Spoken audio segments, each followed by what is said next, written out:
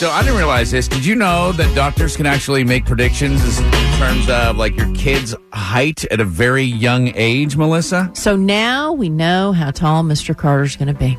So my son, Mr. Carter, just turned 2, and he has always been kind of a 98th percentile when it came to height and weight and everything. And there's been jokes around the house and jokes around our friends about how big a kid he is. Like he was wearing 2-year-old clothes, when he was a year, right? So yesterday he had his normal routine 2-year-old appointment, and during that appointment they make predictions on how tall he's going to be. So how old is the father or the donor? How old is he? Or how tall? How tall is he? He is 6'4". 6'4". And Katie and I, his baby mama, and I put both eggs in, so that we never found out who the biological mother is. So she's 5'8" and I'm 5'7". That helps. 5'8", 6'4". My prediction is that they're going to go 6'4". Producer Jeremy? He's going to be a tall drink of water. I've seen Mr. Carter. I bought him shoes, and that dude, he's got large feet. And so, you can go ahead and say what size. He wears a size 7 toddler shoe. Yes.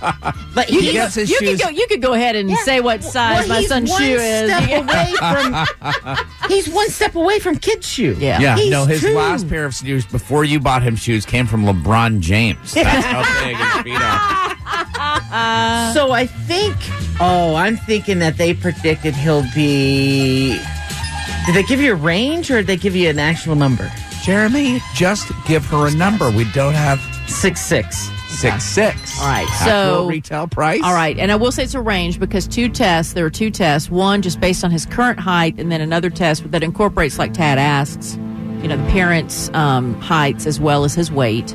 And so the range. Are you ready? You ready? Yeah. 6'2" to 6'4". So Tad is closest. Wow. Yeah. All right. Yes.